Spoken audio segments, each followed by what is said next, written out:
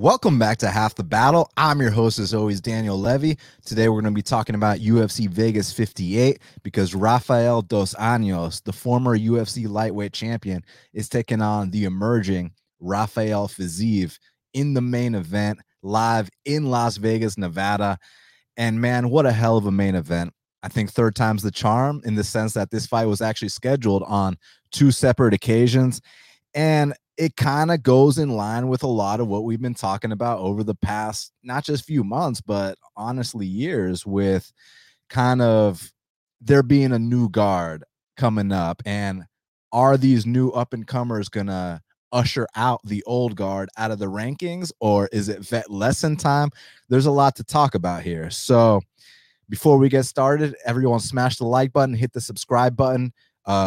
Share that we're live right now, hit the retweet button on Twitter, and let's get down to business, y'all, because in the main event, in the lightweight division, we got Rafael Dos Anjos. He's 31-13, representing Brazil, taking on Rafael Fiziev, who's 11-1.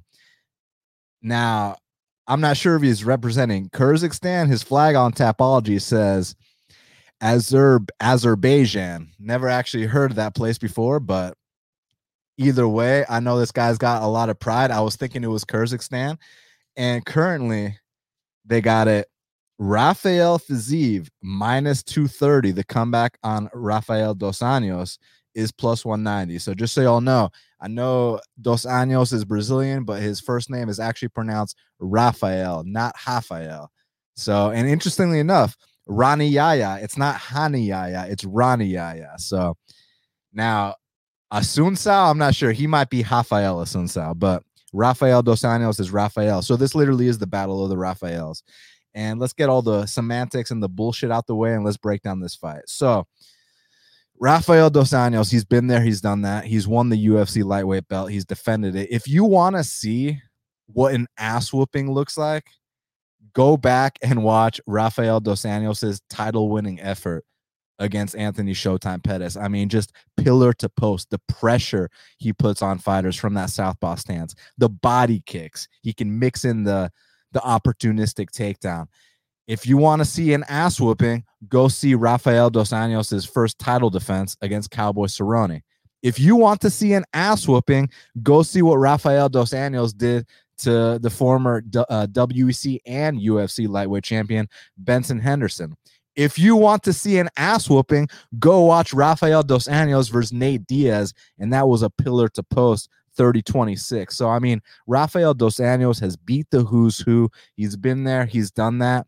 And what's awesome is that these last two fights, you know, we were starting to think, okay, he's lost 4 of his last 5. Maybe he's not the same guy anymore, but he's been coming out there and he's going the full 5-round distance and really taking care of, you know, 2 established guys in Paul Felder and Renato Moicano. However, we have to put some context into those wins. Now, I would never sit here and discredit those wins because, I mean, he beat those guys fair and square.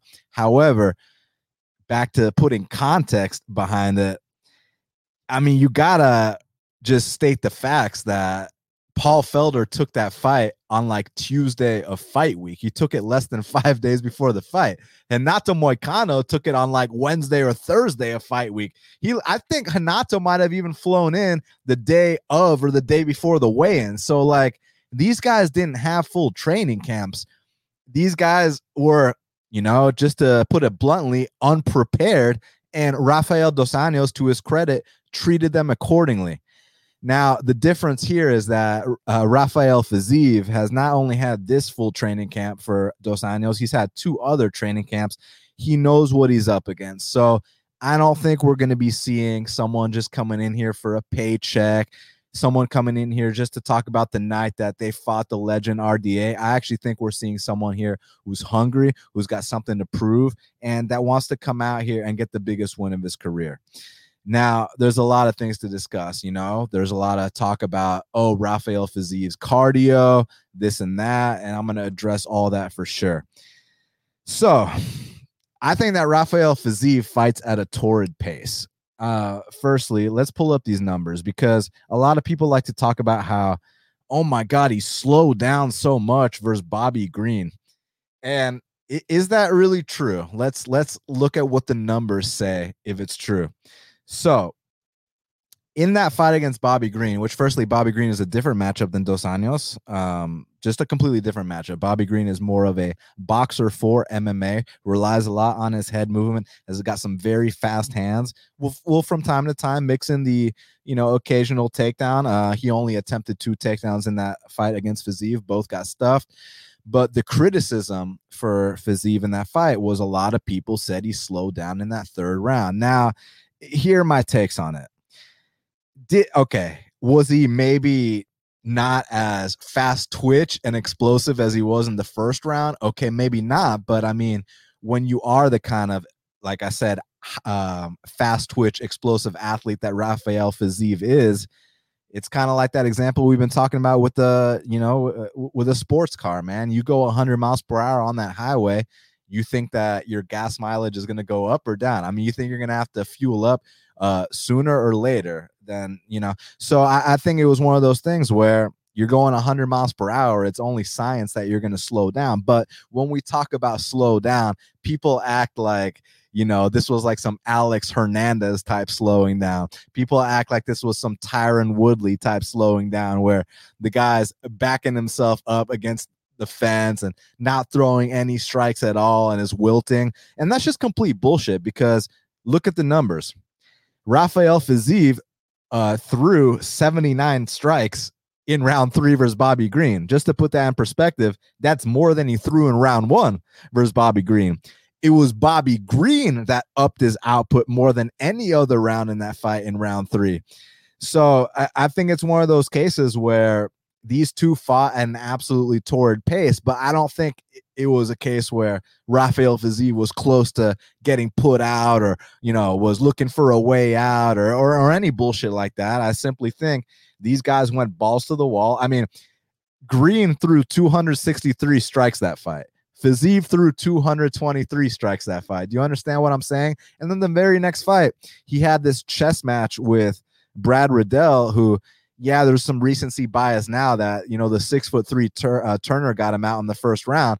But Brad Riddell, make no mistake about it, he's a legit fighter in that division. And him and Fiziev had an absolute technical battle. And in the 3rd round, Rafael Fiziev was able to get him out of there. So I don't buy this narrative that, Fiziev slows down to the point where, he's a deer in the headlights and this and that. All you got to do is get him past the first 2 rounds and you're automatically going to win. I just don't buy into that narrative at all. The numbers back me up. He still attempted 79 strikes in round 3 versus Bobby Green. Like, that's way better than the average. That's way better than most, man. That is high output. It's just that, again, I keep repeating myself, when you're such an explosive guy, when you fight at the pace he does, obviously he's going to slow down a little bit, but people exaggerate the extent of it highly, in my opinion. So that being said, a lot of people criticize, Rafael Fiziev for slowing down, but how come I haven't heard anyone say anything about that 5th round against Moicano that RDA had, where he slowed down against the guy who literally flew in on Thursday night for the fight, a guy who took the fight on 1 week notice, a guy who was at the Brazilian churrascaria eating that house special picanha, medium rare, and the garlic beef, the beef ribs, the fraldinha, and then he flew in from Brazil to take the fight. Like, look, Renato Money Moicano, dude's got big balls. But y'all remember that Renato Moicano won that 5th round, right? So when people sit here and say, oh, all RDA's got to do is take this into the championship rounds and he automatically wins, that's complete bullshit. What I think is, if RDA is going to win this fight, he's got to get on top of Fiziev and show off this credentialed black belt that he has. Because I believe, what is he, a 3rd degree black belt or a 4th degree black belt? Someone let me know in the comments. But bottom line, let's say he's a 2nd degree black belt. You do not want a guy like that on top of you. You do not want a guy like that dangling off your neck. You do not want a guy like that taking your back. So those are the areas of concern I have for Fiziev. But Fiziev, according to the numbers, and we do have a pretty decent sample size, he's got 95% takedown defense. Now, you can make the argument, okay, the guys that have tried to take him down don't have, the same kind of takedown offense as a guy like RDA. But I mean, maybe not. But bottom line, I like what I've seen from Fiziev in terms of the technique displayed on how he stuffs these takedowns. And the one or two times he got taken down, he explodes back up. So I like that as well. John Gage made a comment saying, hold on, let me try to pull it up. He said, I think RDA took it easy on Moicano round 5, felt bad.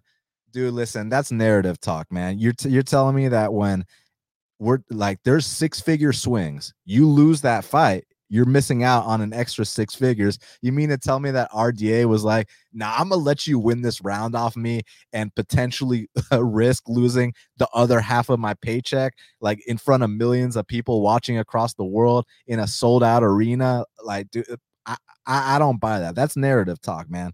I think that RDA, what actually happened was he actually slowed down from whooping Moicano's ass, which is actually something you see a lot. Like, we're gonna talk about the what's the name of the dude that's fighting Said Nurmagomedov? Douglas De Silva D'Andrade. When he fought Morozov, Morozov slowed down from whooping D'Andrade's ass. It wasn't that Morozov felt bad for him. Morozov gassed himself out from whooping the dude. And I think that's exactly what happened with RDA. He gassed out from whooping a dude. So again, back to the talk. Oh, all RDA's got to do is get this in the championship rounds and he wins. Well, let me remind you for the millionth time, a guy that took a fight on 1 day short notice.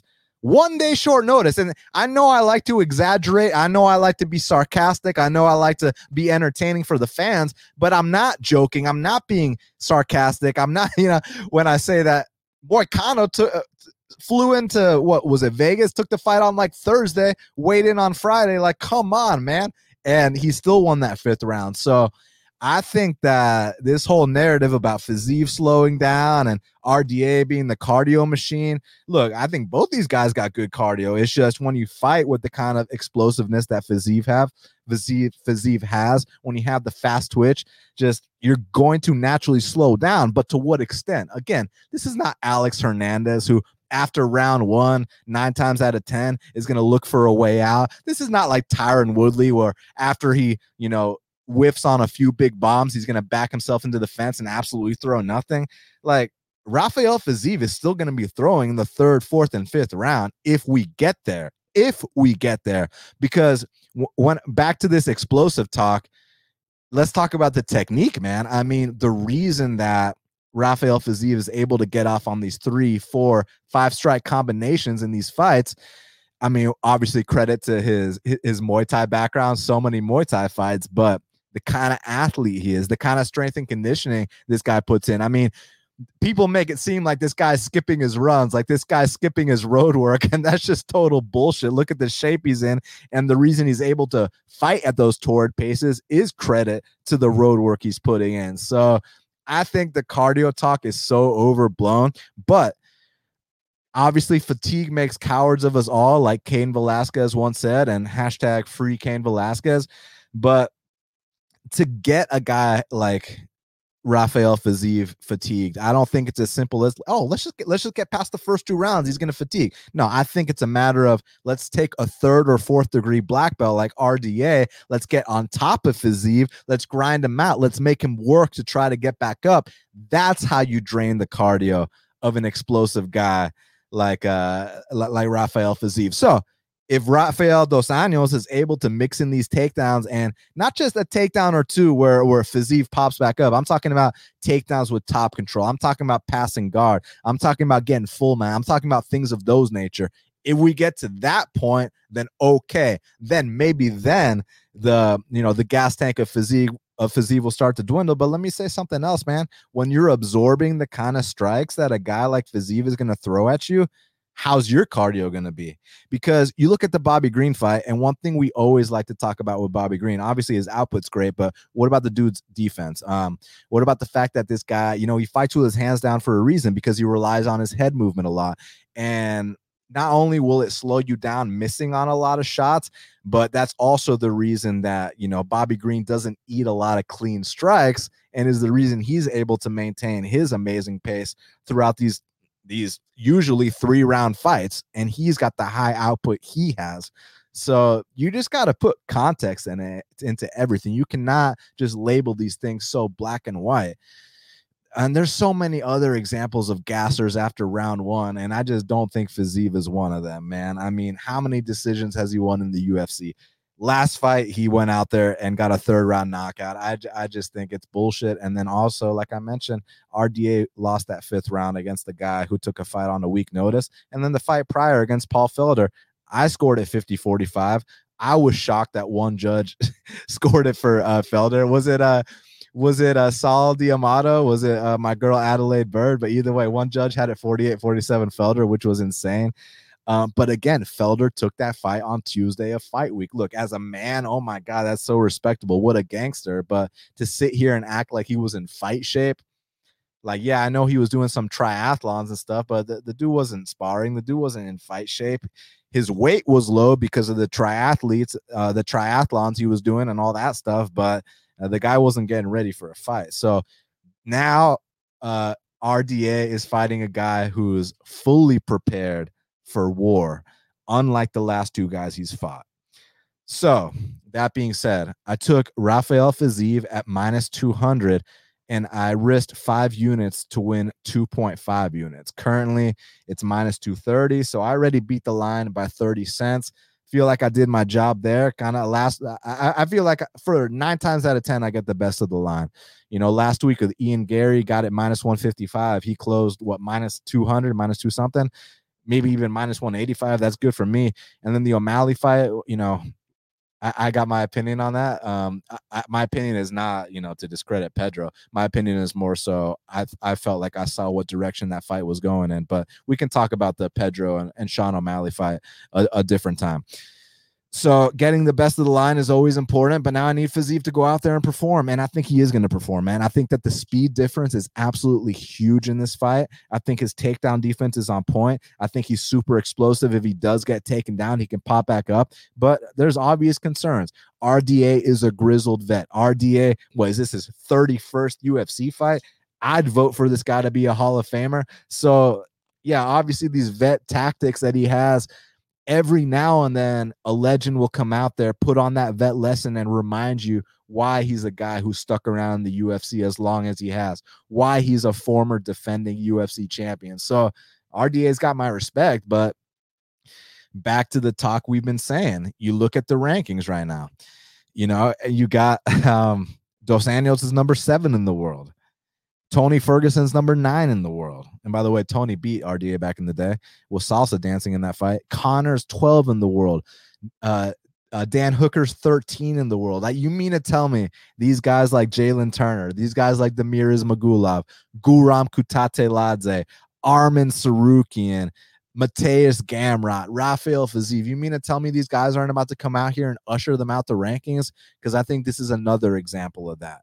So I'm going Rafael Fiziev to, you know, look, yeah, he's 9 years younger, this and that. Okay, maybe that's something. But to me, the thing that stands out the most is the speed difference. I think the speed difference is massive here, and also the output difference as well. But there's obviously these vet tactics you got to be worried about. That body kick of RDA from the southpaw stance is always there. It's just that I don't think it's going to be a case like the Pettis fight where Pettis is backing up the whole time, man. I think that there's going to be, you know, a 3, 4, 5 strike combination waiting for RDA if he decides to, you know, blast off that body kick from the southpaw stance. RDA's got some good hands too. I think Fiziev's got better hands. I think Fiziev, just again, back to that speed difference. It's huge, and speed kills, like they like to say. So it goes back to what we've been kind of talking about since the beginning of this breakdown. This whole, does he gas out? Does he not gas out? Yeah, look, I'll concede that he slows down a little bit, but people exaggerate the fuck out of that, man. Again, that is the Bobby Green fight is all people have to say, and it's like he threw 79 strikes in that round. Like, that is not an example of someone slowing down to the point where they're vulnerable. The Brad Riddell fight, let's look at the numbers in the Brad Riddell fight. So again, another fight that went less than 3 rounds, and Fiziev attempted 123 strikes. Like, you love to see people that can throw you know, in the hundreds in terms of total strikes in 3-round fights. And this fight didn't even go the full 3. And as far as his output was concerned, so here the output was slightly lower in the third round, but we got to put context that the fight ended 2 minutes and 20 seconds into the third round. So that's less than half of a round. Now, had the fight gone the full the full 3-round distance and not ended in a knockout, he was on pace to attempting close to 60 strikes that round, which again is more than he threw in round 1, is about the same as he threw in round 2. So I just don't buy this narrative of, Fiziev being this gassing machine and this and that. I think that's total bullshit. I think the bigger concern is a third or fourth degree black belt getting on top of you, passing to that full mount, taking your back, establishing dominant positions, making you work to get back up. Those are the kind of things that drain a gas tank, no matter what kind of shape you're in. So that's what I'm most worried about. But I think an explosive, and it's so easy to use words like technical, but the guy is fucking technical, and he's training with the right people. I saw a couple of people post about how he was drilling his takedowns with his takedown defense with Evloev, and yeah, that's cool. And I saw my boy Andrew Gomez comment a really funny thing. He said, well, Maurice Green is training with John Jones, which I thought was a hilarious comment. I love to make some hilarious comments myself, but I mean, Maurice Green could literally train with anybody in the world, and what is it going to make a difference? But when we're dealing with the athlete of the caliber of Fiziev, here's where it might help. Not to mention, I just like the technique I see from him in all areas of the game. So again, I laid 5 units on Fiziev to win 2.5 units at -200, currently -230. So we beat this closing line as of now, unless someone lays a huge bet on RDA. But I think I'm on the right side here. Let's find out what happens. Let's see. I'm not always right. I've been wrong a lot. I'll be wrong again. But I think this is a spot I'm going to be right on. So let's see what happens. I'm going Fiziev to defeat the absolute legend of the sports, a Hall of Famer. If I get to vote on the ballot, I'm voting for RDA. I mean, a guy I grew up watching. I mean, let me just tell you all this, how far back I go with RDA. There was a fight he had with was it Terry Edom? Let me pull this up to make sure. I believe he might have armbarred him back in Abu Dhabi the night that BJ Penn lost his belt to Frankie Edgar. Let me just confirm that was the fight. So was that the fight, y'all? Was it Terry Edom versus RDA? Who did he fight at UFC 112? Hold on. Yeah, Terry Edom. Okay, April 10th, 2010. I watched RDA versus Terry Edom in my grandmother's. Rest in peace to my grandmother, at her house in Mexico, and I was watching it on some shitty stream, cutting in and out. And I was telling my buddy, how I just tweeted out that my buddy was at the World Series of Poker playing with Colby Covington, and I actually had him on the podcast. It's actually pinned to my Twitter. Really cool guy, Prince Ali, if y'all remember that. But anyways, Terry Edom was the up and coming prospect at the time, and I thought he was gonna have something for RDA. And RDA's performance absolutely blew me away that night, and that's when I first took note. And to see his rise has just been a true pleasure to watch. So RDA, tip the cap, you're the man.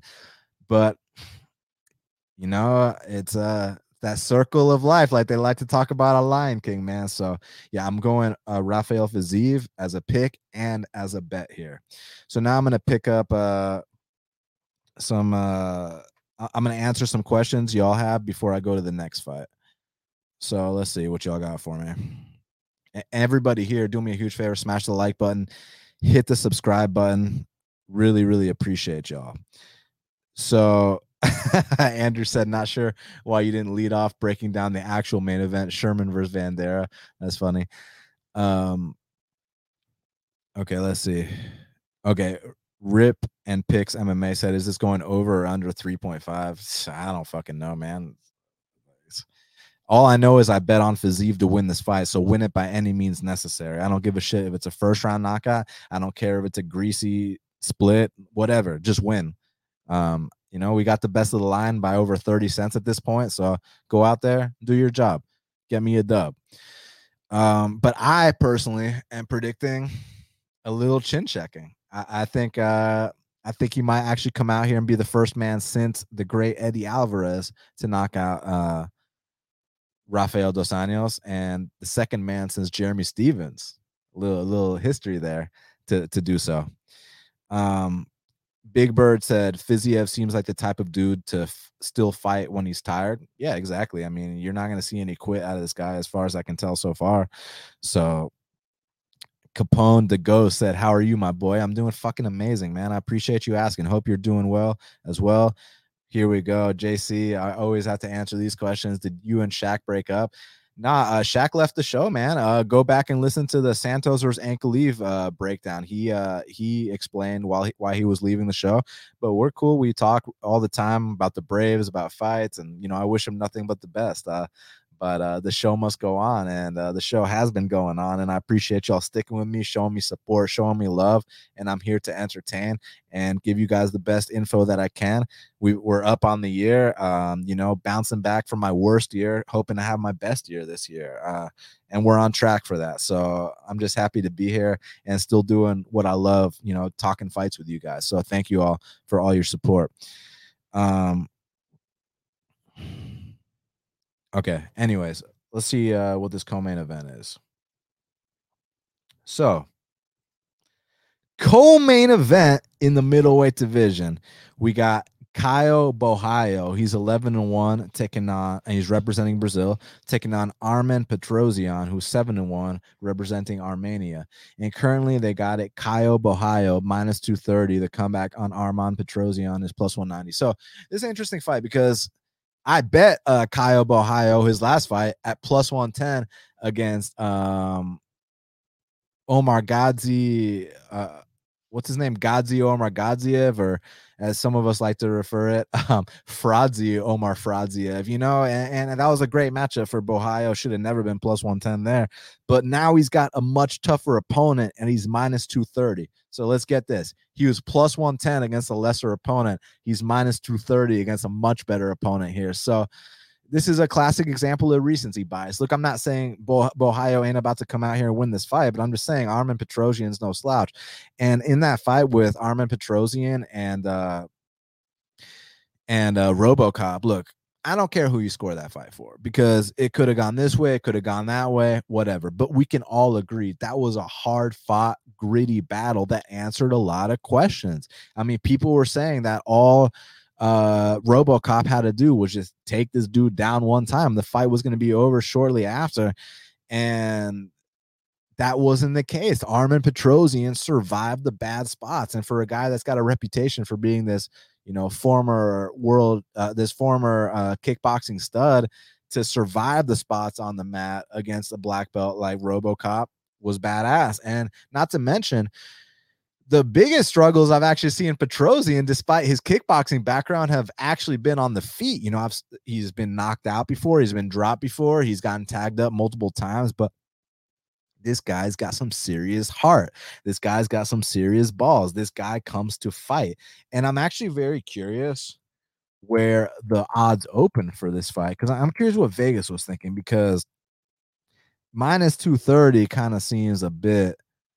Oh shit! Vegas was thinking minus 300 on Borralho. Look, don't get it twisted. Borralho is extremely talented. This is a guy who trains his jiu-jitsu with Damian Maia. This is a guy who's kind of got a distance, unorthodox, almost karate-like style on the feet. Now, granted, with that said, fights with his hands down. A guy like Petrosyan could totally capitalize on that. So I think both these guys got very bright futures in the sport. And honestly, at the current price, you see that plus 190.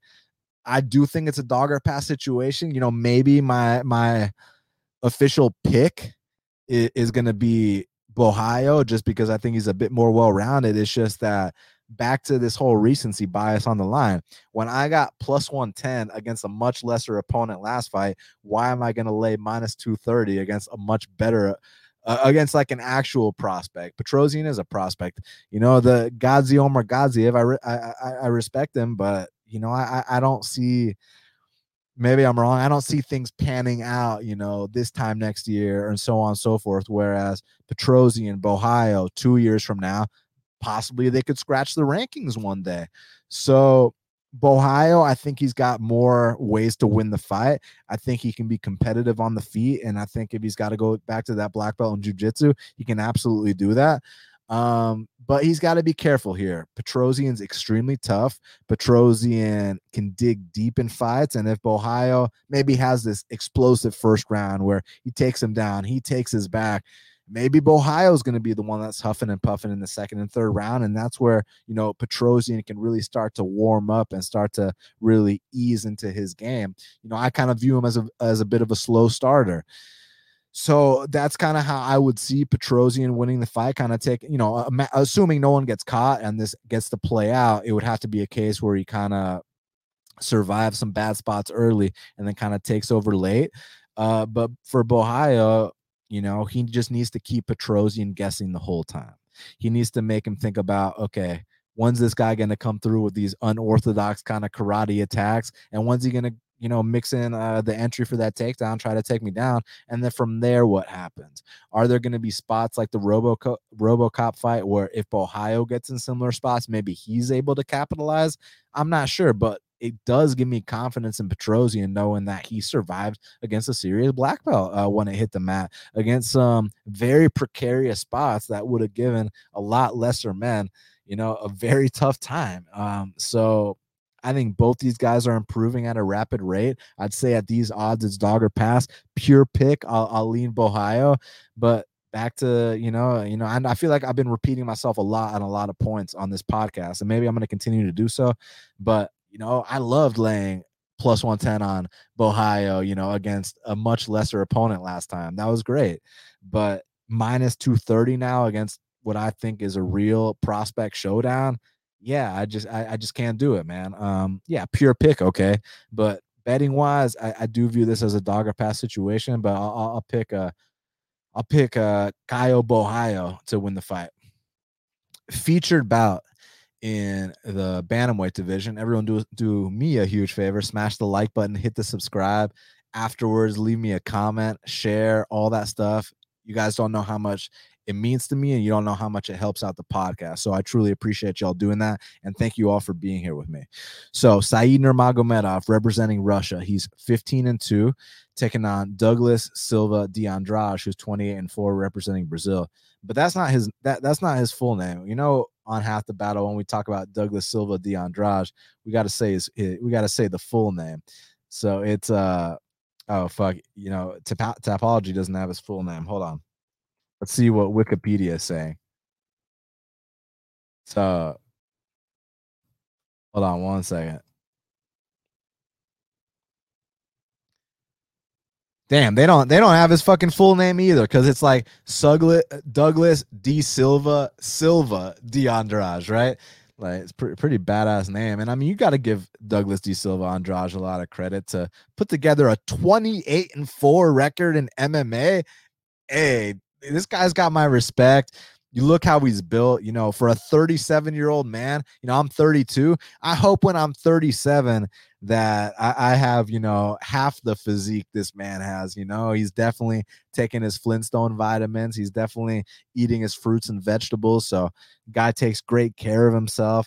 And I mean, the only losses he's had in the UFC are all respectable. Zubaira Tukhugov at 145 pounds.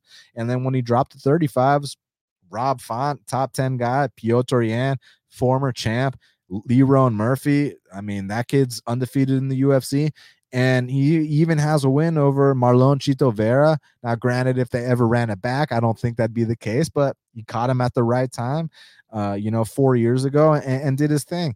And then Sergey Morozov weathered a serious storm, like a serious storm, like the kind of storm where we thought that D Silva was out in that fight, and the dude fought back tooth and nail, showed his grit, showed his heart, and then showed that patented he's got that one hitter quitter, my man. So it was a beautiful comeback to see. But here against Said, man, one thing I love about Said, and a lot of people forget, is that You know, he used to fight at flyweight. So his speed for this division at bantamweight is already going to be up there. He's an extremely fast guy and he can do it all. You know, I know he's got the last name Nurmagomedov, and don't get me wrong, he can grapple too. But what this guy's mainly known for is his explosive kicking game, man. This guy can spin. Y'all saw what he did to Ricardo Ramos. Like, holy shit. The Cody Stamann fight, I've seen Stamann lose some fights, but I've never seen Stamann get treated like that. Like, even in the Aljamain Sterling fight, Cody Stamann won the first round and, kind of fatigued a little bit. And Aljo got him in the, what's it called? The Sullivan. I forgot how to pronounce the first word. The something stretch. It starts with the S. Well, what's it called? The Sullivan stretch. I fucking forget. But bottom line, y'all know what I'm talking about.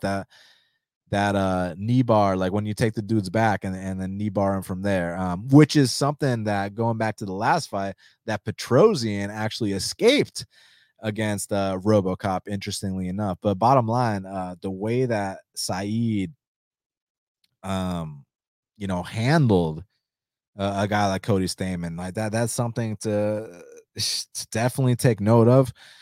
So here against Douglas De Silva de Andrade, I mean, I don't think it's going to be a first-minute knockout or anything like that. It's going to be a hard-fought battle. It's just that I think that the speed difference is massive here for Saeed Nurmagomedov, and I think that if he does hurt De Silva, kind of like Morozov did, I think he will be able to capitalize on that. But I also think that there's takedowns there to be had as well. So I think that we're looking at a very, very good prospect here in Saeed Nurmagomedov, only 30 years old. So he's starting to slowly creep up into his prime. And I think that this is a time where he can get there and scratch the rankings. So I like Saeed Nurmagomedov to come out here and shine in his featured bout spot against an established, respected veteran in Douglas Silva de Andrade. All right, let me see if y'all got any questions for me before I move on to shit. We're going from Jared Vanderaa versus Chase Sherman to Cynthia Calvillo versus Nina Nunes to, maybe I should just talk about Ronnie Lawrence versus Saeed Yakub next. Like, should we do that? But let me see. Big Bird said, how do you feel about John Anik stressing about his job after hearing Shaq's commentary in the in the Gore versus Prince Ellerby fight? That's funny. Capone said, if you need a good co-host, hit me up. G, would be a pleasure. Hey, I mean, anybody that's interested in talking with me on here, all you got to do is just send me a clip of you talking fights just so I can see what you're all about. Because I get a lot of requests, and some dudes, I'll just be like, okay, cool, yeah, just send me a video of you talking fights, and then all of a sudden they don't want to send me a clip anymore. Like, I can't just blindly let someone on the show that I've never heard before. I want to know what I'm getting into. But if you want to send me a clip of you talking fights, I'm more than welcome to check it out and see what's up. And I appreciate your support of the show as well. My boy Renee said, watched you on your worst year and watching you on your best year. Let's get it. I appreciate that, man. Listen, I've been around this game a long time. I believe, am I 6-1 on years or 7-1 on years? I don't know. But bottom line, this is a long-term game, and I actually preach the long-term game. How many times do you see these guys, they have one losing years, they delete their account, they come back with a new name, they not just delete their account, they delete their betting record and start off with a new one and do all these things. You'll never see me do some shit like that, man. Like, I truly am in this for the long haul. So there's going to be ups and downs when you do this as long as I have. And the most important thing is to learn from your mistakes, stay humble, and try to keep refining the process, try to keep evolving, and try to keep being positive, not just in terms of the numbers, but in terms of your mindset. If the 1 year I had that sucked, 2021, not to make any excuses, but the reality was that was the time during the lockdowns. It was a very dark time in my life, and I think the results reflected on that. And also there was a little time there where I was touting and I fucking hated every single second of it because it just took all the fun away. It was too much pressure, and it was bad pressure. I love to thrive under pressure in situations that are healthy for me, but this was a pressure that was just ugly. So now I'm just back to being me, and I think the results are showing again. So I really appreciate you saying that, man. And then let me see anything else.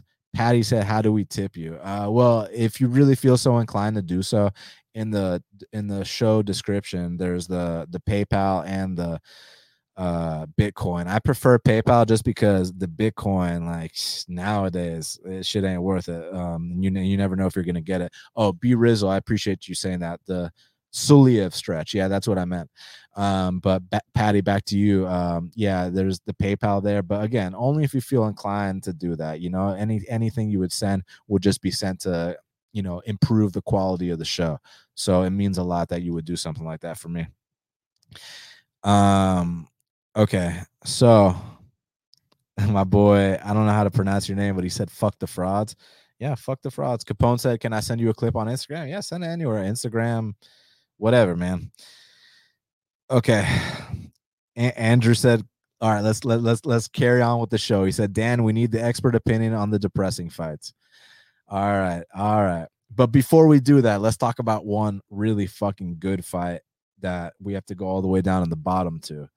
Let's talk about this opening card fight between and all 70 plus of you. Smash that like button for me. If you're not already subscribed, please subscribe. Like, let's grow the channel. It's just me, no big websites, no nothing, just me and you.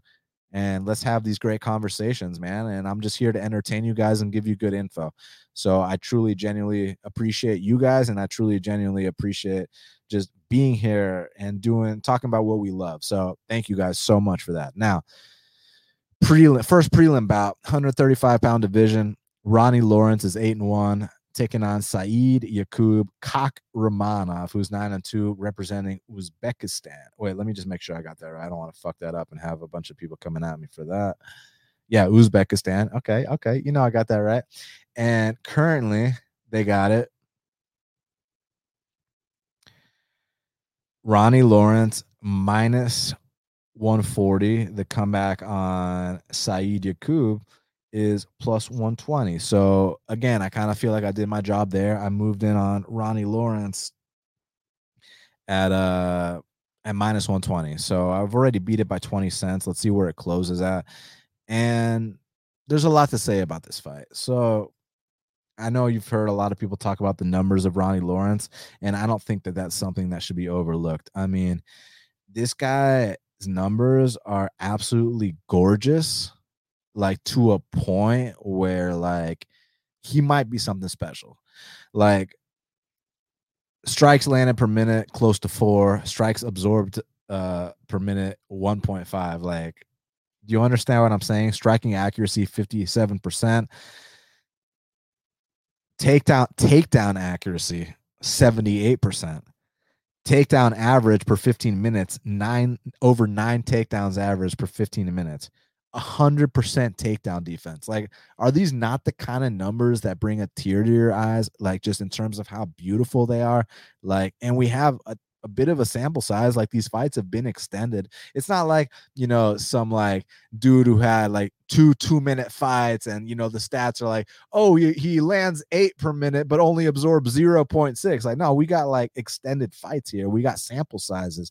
And when you look at that last fight against Mana Martinez, if you can go out there in a UFC fight and land 6 takedowns and then land 3 knockdowns in a UFC fight, like, is that just not gorgeous? Is that just not beautiful? Is that just not the exact kind of guy you want to bet on long term? Like, let's say he loses this fight. I'm still gonna, assuming the line and the opponent and this and that is good next time, I'm gonna bet him next time. Like, this is a guy you bet on 10 times. You're gonna come out on the right side of the coin, assuming you're not laying like minus 500, minus 700, stuff like that. But minus 120 after these performances, like, come on, man. Like, I had to jump all over this. I'm gonna talk about Saeed Yakub here in a second, but let me talk about Ronnie Lawrence. 12 takedowns landed on Contender Series, 8 landed in his debut, 6 landed in the last fight, plus 3 knockdowns. And it's not just the fact that he landed 12 in the Contender Series fight. He attempted 17 takedowns. It's not just the fact that he landed 8 takedowns in the UFC debut. He attempted 9 takedowns. It's not just the fact that he landed 6 takedowns in the last fight against Mana. He attempted 7. Like, again, what we've been talking about over and over, and I'm going to stress this point, just like I talked about the whole thing about these, up and comers ushering out the old guard. We got to talk about these guys that can just attempt takedown after takedown after takedown and not get discouraged. I'm talking about the Bryce Mitchells. At a higher level, we're talking about the Islam Makhachevs. Even Arman Sarukian, despite the loss in the last fight, the guy has got a very bright future in the sport. Bilal Muhammad. There's so many examples of that. And Ronnie Lawrence, for a young prospect who's trying to establish himself in the UFC, he is one of those guys. Like, you might stuff the first, second, or third, but you ain't going to stuff the fourth, fifth, and sixth. And with a lot of people, like we're going to talk about the Cody Brundage fight. You watch the Cody Brundage fight against Willie Knight, and, you got that first takedown. But when that second takedown got stuffed, he checked out. He wasn't there anymore. But now, with a guy like Ronnie Lawrence, like, you might stuff his first five, and the guy ain't gonna stop shooting. But let's talk about him getting dropped by Mana Martinez in that third round, because obviously you gotta address that. Firstly, Mana Martinez is a fucking hard hitter. I mean, there's a kid named Ricky Tercios who's fighting on this card. Y'all should pull up what happened when him and Mana Martinez fought. Mana Martinez slept him bad. Mana Martinez sent Ricky Tercios to the Shadow Realm. Mana Martinez is a very hard hitter. And also, didn't he catch him with like a spinning back fist? Like, that's a low percentage type thing. But what I like most is, guess what Ronnie Lawrence did when he got dropped? So he gets dropped, gets back up, and then gets caught with another shot. Now, he could have went to his back, covered up, let the ref intervene, and even though that would have sucked, I'd still think he'd have a bright future in the sport. But the fact that this guy gets back up and then he goes and lands another takedown on Mana Martinez and ends the round on top, like, how can you not love the heart, the grit, the relentlessness of this kid, Ronnie Lawrence? Like, for someone who is only, well, what's the kid's record? He is 8-1. He's had less than 10 pro fights, and you're seeing these kind of little glimpses and signs like early on in his career. Like, that's something you have to take note of. And another thing, before I forget, obviously one thing I like to look at when I watch these Contender Series fights is not just the fight, but afterwards. I like hearing Dana White's reasoning about why he did or didn't sign someone. And for the most part, he's right about his assessment on a lot of these guys. He said Ronnie Lawrence is special. And guess what ended up happening the next two fights? He looked special. Another thing, I got a buddy who, is a 21-year-old phenom, who, in terms of kickboxing, who's just like this badass kickboxer who's 21, who is, won titles in Thailand, won titles in France, and just a fucking absolute stud. Anyways, he went down to Sanford MMA to do some training for a couple of weeks. And my buddy, I don't want to name his name because what I'm about to say, like, some of the other fighters might be like, yo, what the fuck? But like, let's just put it like this. My boy, well, I'll just say his name, Walt. I'm not gonna say his full name, but my boy Walt. So he goes down to Sanford MMA, not just in Sanford. Anytime you ask him about the MMA guys that he spars with, he's always like, bro, this guy's stand up is trash. Like, this when I asked him who stood out at Sanford MMA, the answer wasn't Gilbert Durinho. The answer wasn't Ian Gary. The answer wasn't, Kamaru Usman.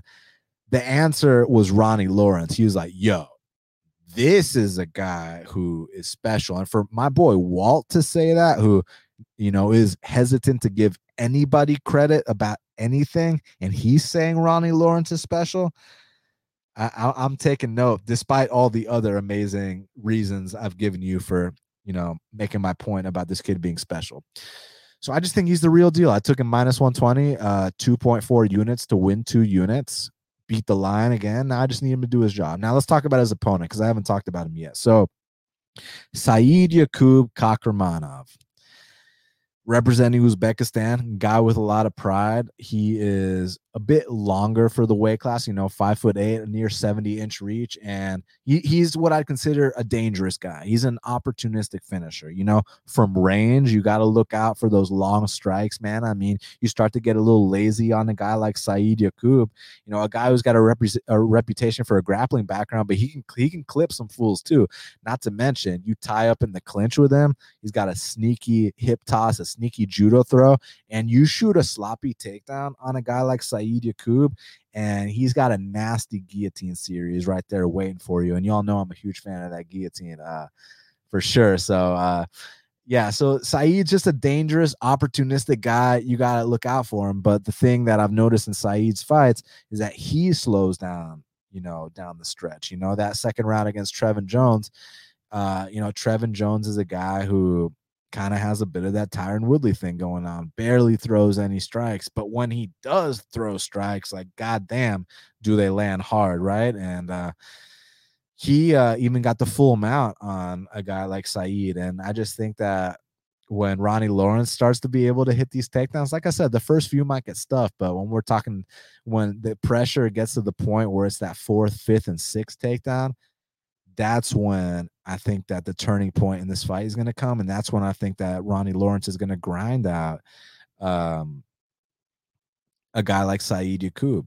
Just has to be careful of these opportunistic things like that guillotine, like the long strikes. But I just saw Ronnie Lawrence go out there and land, 3 knockdowns against a very heavy hitter. I'm curious to see what other, leaps he's made in his striking. He's a guy that Saeed's more stationary, whereas Ronnie Lawrence does a lot of circling. And when it's his time to blitz, like, boy, does he blitz. He can go body head too. I'm curious to see, what kind of improvements he's made there.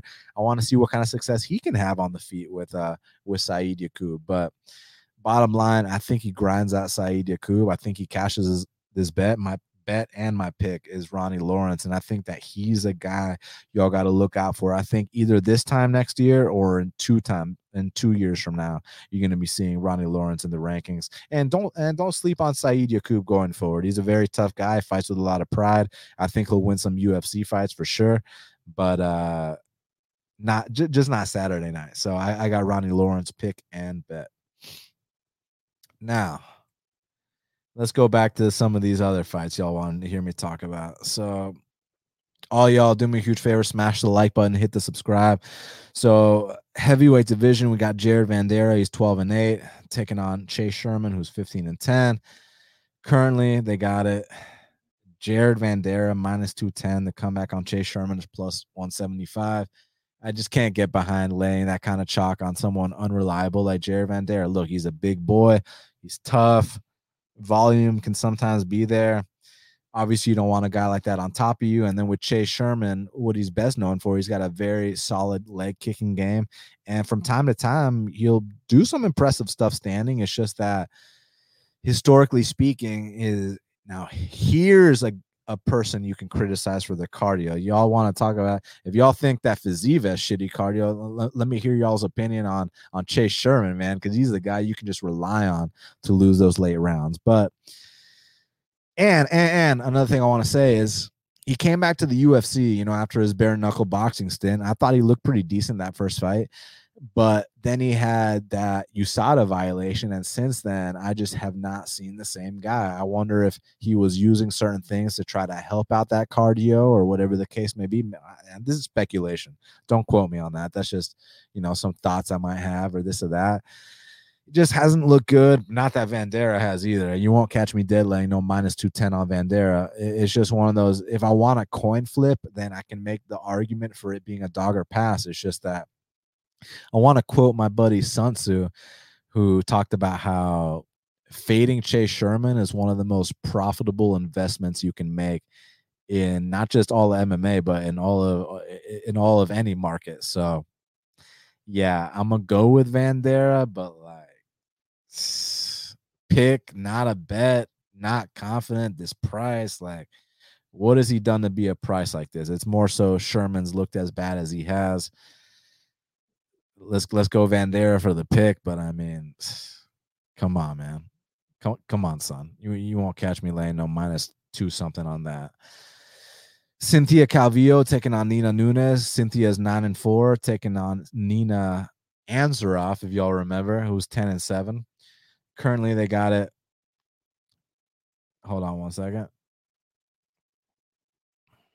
Currently, they got it. Cynthia -150. The comeback on Nina is +130.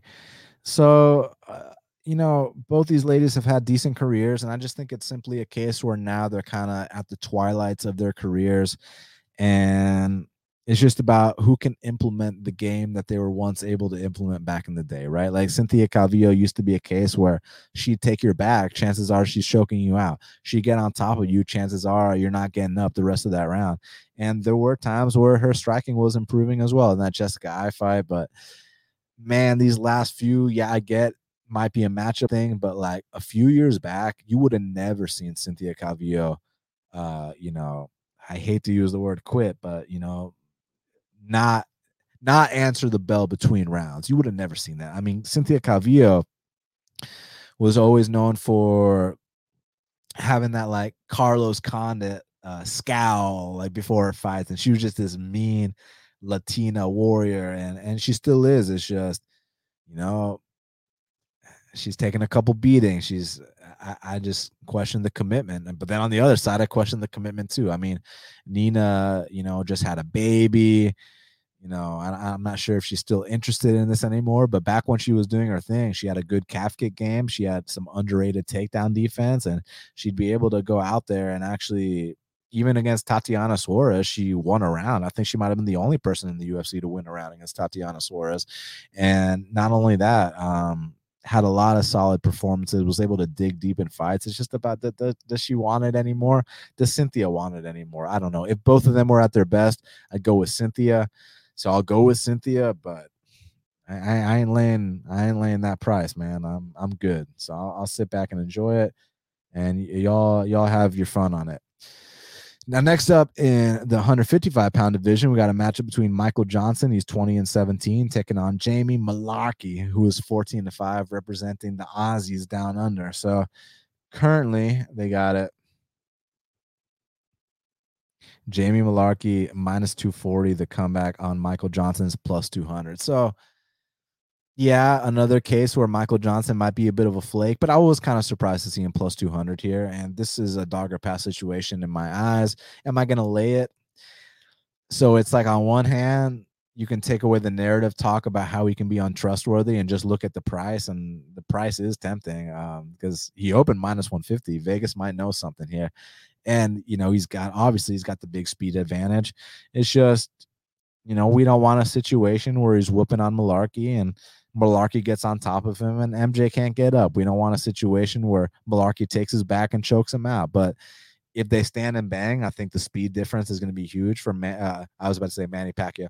The reason I was about to say that is because Michael Johnson's nickname was Blackiao because of his speed. I mean, and he's a guy, y'all already know he's got wins over Dustin Poirier, Edson Barboza, who's the other one? Tony Ferguson. He's beat a lot of good guys in the sport. Knocked out Gleison Tibau back in the day. Like Michael Johnson's been around for a long time. He's an established vet.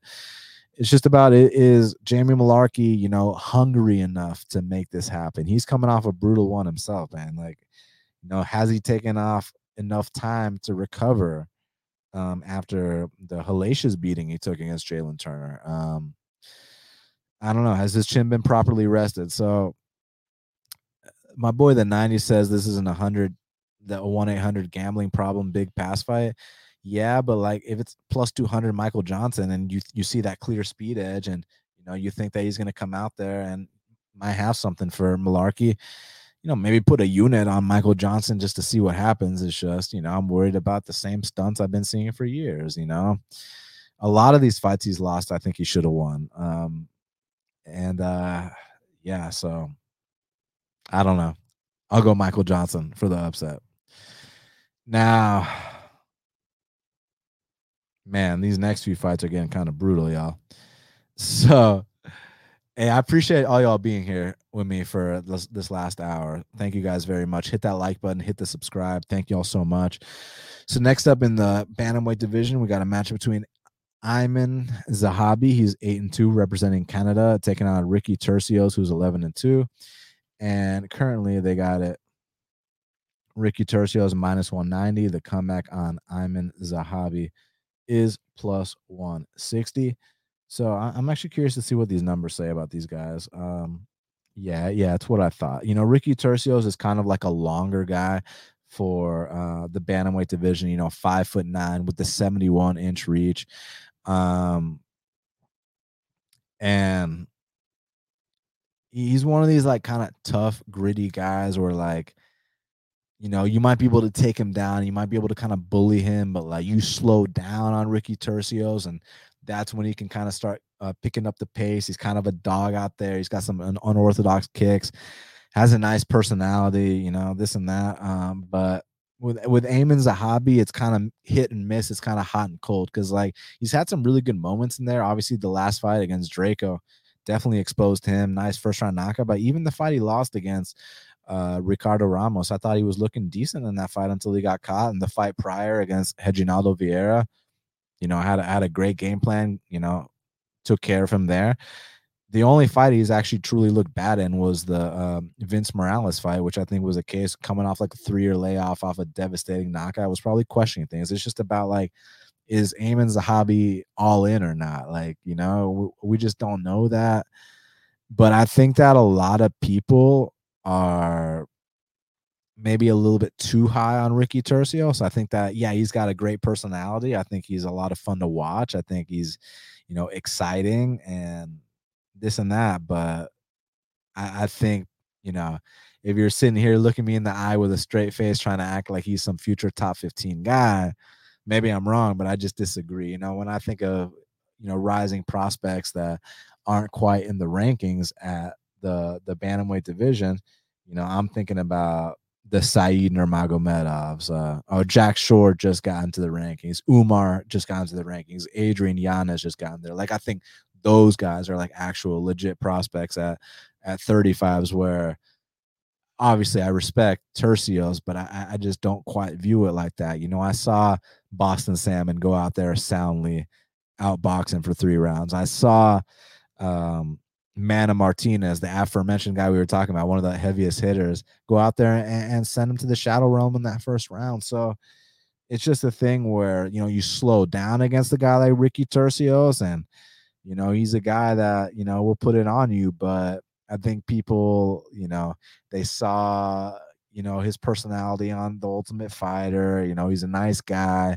He's gritty. He's tough. So people like him a lot, but I'm not quite convinced. This fight is gonna have to tell me what the deal is. So, and then with Zahabi, it's like, does he have 1 foot in? Does he have 1 foot out? Does he really give a shit? Because he's actually kind of skilled. So this might be a controversial take.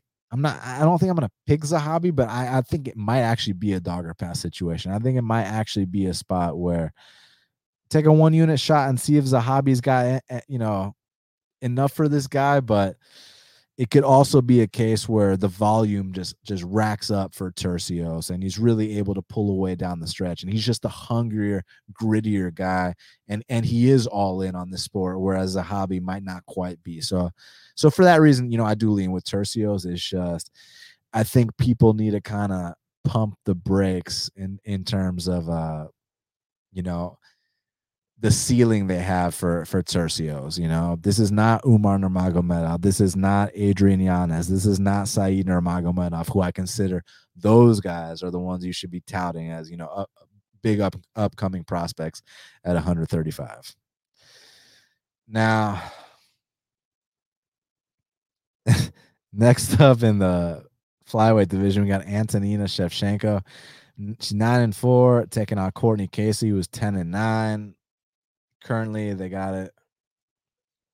Antonina minus 170. The comeback on Courtney's plus 145. I ain't about to lay no minus 170 on this Shevchenko. The other one, I'd love to lay minus 170 on the other Shevchenko, but not this one. And then with Courtney Casey, it's like she's got skills, this and that, but like, how many times is she going to flop to her back? How many times is she going to make questionable decisions out there? Because she's actually dangerous at times. She can throw hands, and her submission game isn't half bad. And if she can get on top of Antonina, I think she can have some success. Some opportunistic submissions might be there.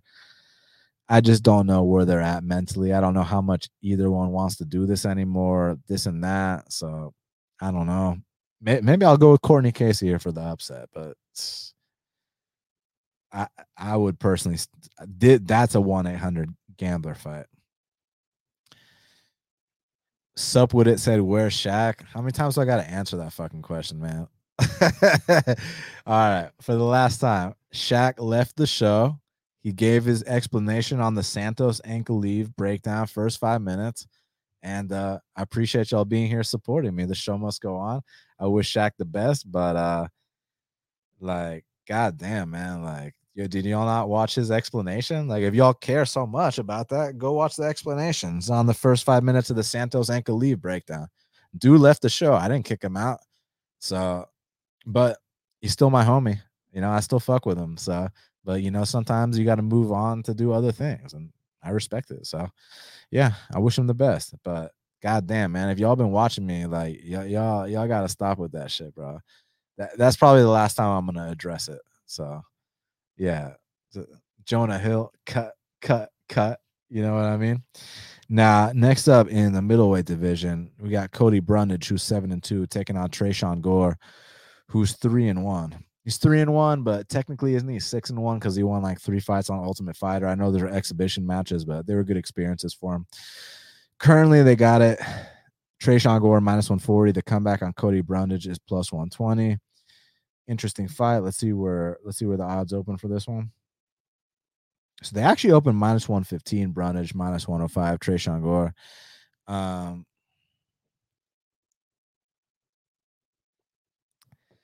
You know, I actually called Tresean Gore's first few fights on the regional scene, and he definitely stood out back then, man. Obviously, a very gifted athlete, but not just a guy that relies on his talents. He's one of the hardest workers at the gym here in ATT Atlanta, and always hearing good things about him.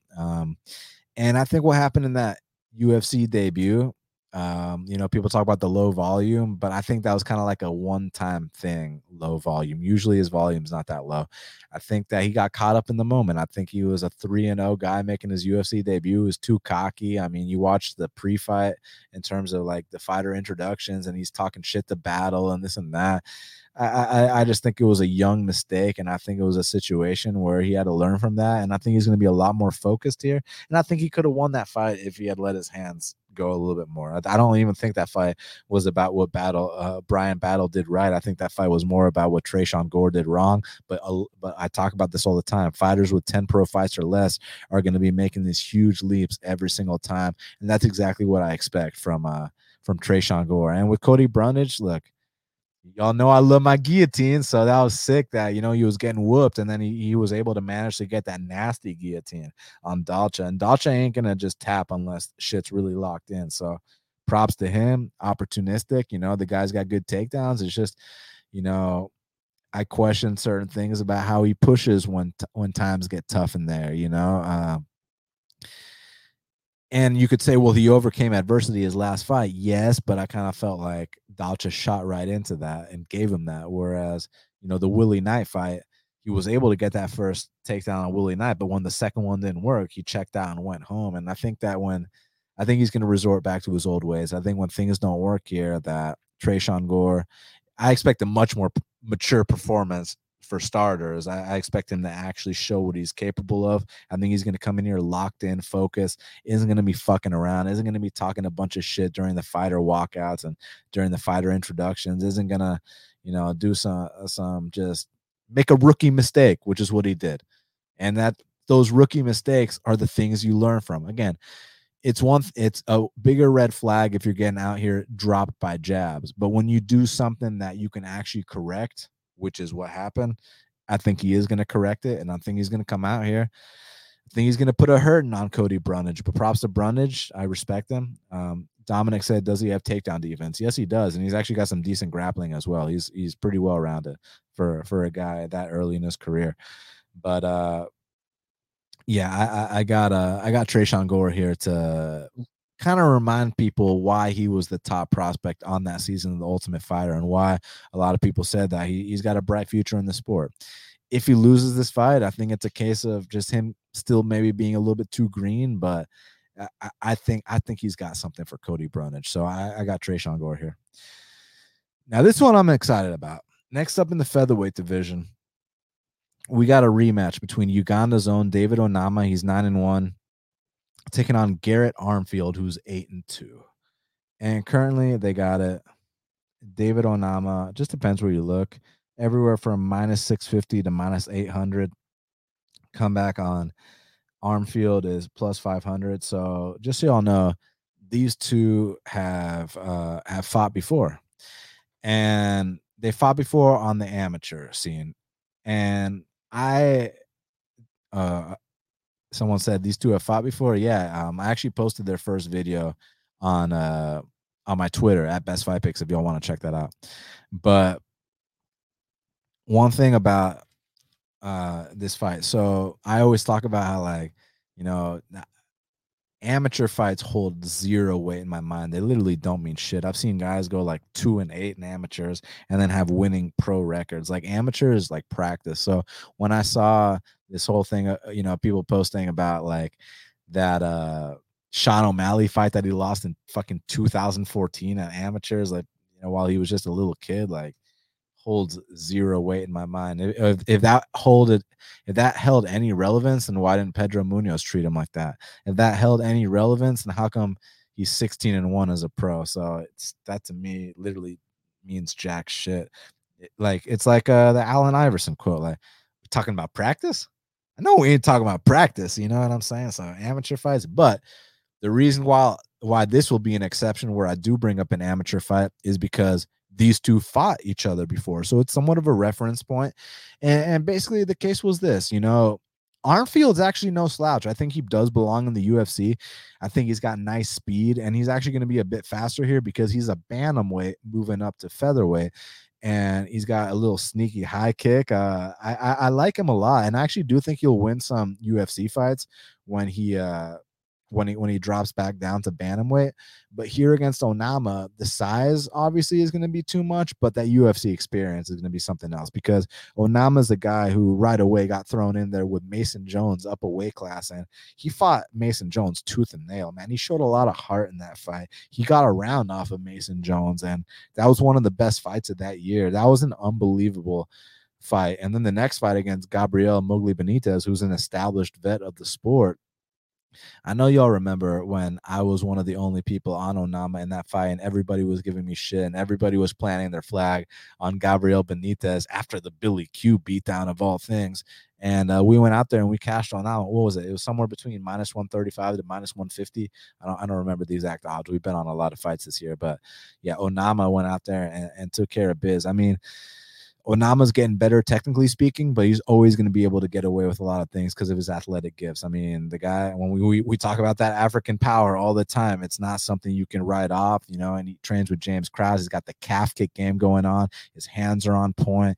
Don't sleep on his grappling either. And just the size difference here is going to be huge. So the first time they fought was a 30-27 win for David Onama. First two rounds, I mean, they were clear for Onama, but,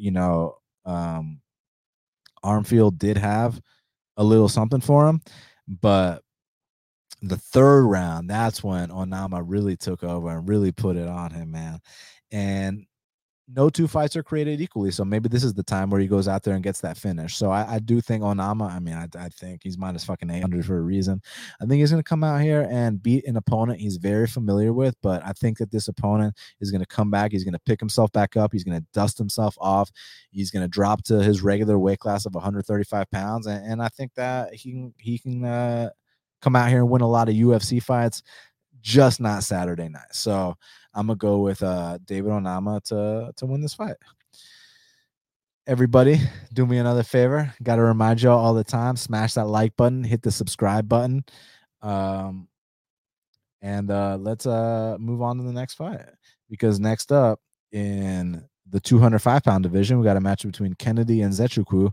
He's 9-3, taking on Carl Roberson, who is 9-5. Currently, they got it Kennedy and Nzechukwu minus 130. The comeback on Carl Roberson is plus 110. They opened it minus 125 for Kennedy and Nzechukwu. It's just one of these things where it's like Kennedy and Nzechukwu is like so athletically gifted, 6'5", 83-inch reach. I mean, lands 5 strikes per minute. Like, the guy's got all the athletic tools, but like, how long am I gonna be waiting for this guy to finally put it together? Like, how long is it gonna be? Like, are you finally gonna do it this time? I mean, like, this is like the perfect opponent to do it against, because Baby K, Carl Roberson, ain't been looking his best, man. Carl Roberson has seen better days. And there was one point actually when Carl Roberson had a lot of hype. Like, y'all remember his fight with Jack Marshman, even the fight with Darren Stewart. Like, Joe Rogan was going crazy during that Marshman fight. Like, for a guy that was a former like glory striker, and Carl Roberson, he was out there hitting blast doubles, and it seemed like at one point he was a promising prospect. But it's just every single time that, fights hit the mat or fights get tough, like, just doesn't quite respond well. And not to mention, he's got a 9-inch reach disadvantage here, a 4-inch height disadvantage. It's just like, Kennedy, like, can we let our hands go, please? Like, Kennedy, can we just, like, for once, like, dude, if you had the video game controller on Kennedy, dude would be a world champion right now. It's just, can I rely on this guy? Because he's got all the tools, physically, skills wise, technique, everything, to come out here and beat Carl Roberson. It's just, can I trust you? Like, is this finally going to be the time where, like, I can trust you to take care of business? So I'm gonna go with Kennedy. I think he's got more heart than Carl Roberson. I think Carl Roberson is at that point where he's maybe 1 or 2 fights away from retirement. I think he's, you know, I think he's I think he's what did I ask Cody Dern the other day about when he took that loss? Like, oh yeah. I think he's questioning things. I think he's questioning a lot of things right now. And this fight's gonna let us know about that. Maybe Roberson comes out with a new fire we haven't seen in a long time. Who knows? But I'll lean Kennedy. It's just, it's going to really piss me off when Kennedy doesn't let his hands go, when Kennedy makes this fight way closer than it needs to be, and all that kind of stuff. So yeah, I'm gonna go with Kennedy and Nzechukwu to win this fight. But like, with what kind of confidence? I mean, I guess I got the confidence that he's fighting someone that has not looked good in a very long time, and someone who seems like he's down in the dumps mentally. But it's like, I've been waiting for Kennedy to have this breakthrough performance for like how long now? So maybe this weekend's the time. Maybe this weekend's the time. So we'll see what happens. Oh shit, I covered the whole card because I already talked about Ronnie Lawrence versus Saeed Yakub. So awesome, guys. Thank you all so much for being here with me on this special UFC Vegas 58 edition of Half the Battle. I'll be back next week and I'll try to book another interview with a fighter on Tuesday. And make sure y'all check out my interview with Cody Dern. I mean, a lot of interviews, they like to beat around the bush. They like to bullshit. They like to do this. They don't like to ask the hard questions. I asked the hard questions. We didn't just talk about, the amazing first round finish he had, against JP Baz. I also talked about the Mokaev fight. I also talked about the post-fight speech he had against the Mongolian murderer. Like, we didn't beat around the bush, man. Like, we addressed everything. So, yeah, I definitely think y'all need to check it out. It's on my YouTube channel. It's available everywhere podcasts are found. So make sure y'all listen to my 40-minute sit down with Cody Dern. Dominic said, "Is he racist?" Dominic, let me ask you something, man. I'm a first-generation American, son of immigrants. You actually don't know me, but I was gonna say, if you knew me, who my friends are. You know the women I date. My first language was Spanish. Like, if I thought for a second this guy was racist, I would not give him the time of day. So I just think you need to check it out because he explains. I asked him the hard questions and we went into it. So y'all got to go in there and Just listen to it for yourself. Just listen to it for yourself and form your own opinion. But I think he's a genuine good guy. So yeah. Anyways, y'all, Big Mark said you're Mexican. My mom's Mexican. I was born in the States. My dad's European. So I'm a mutt. I'm a mix. But yeah, thank y'all. Thank y'all very much. So everybody smash that like button, hit the subscribe button, leave me a comment after this video is up. And then on Twitter, y'all do me a favor with those shares, those retweets, those comments. And like, if y'all genuinely enjoyed like what you heard today and any other time, like feel free to share the video and tell people. Cause I feel like when I had to take a couple months off because of COVID, I feel like people kind of turned their back on me and forgot about me and this and that. But like, I need the fans to get behind me because I don't got nobody else behind me. It's just me and y'all. So I really appreciate you guys so much for everything. It means the world to me. And y'all can reach out to me anytime. You know, sometimes when I get tweets sent at me, if I'm not following you, like the tweets don't show up, but my DMs are always open. So if y'all want to message me, I'm always down to talk. So especially with anybody that supports me. So thank you all so much for everything. Truly means a lot to me. Smash the like, hit the subscribe, follow me on Twitter at Best Fight Picks. And until the next time, let's cash these bets.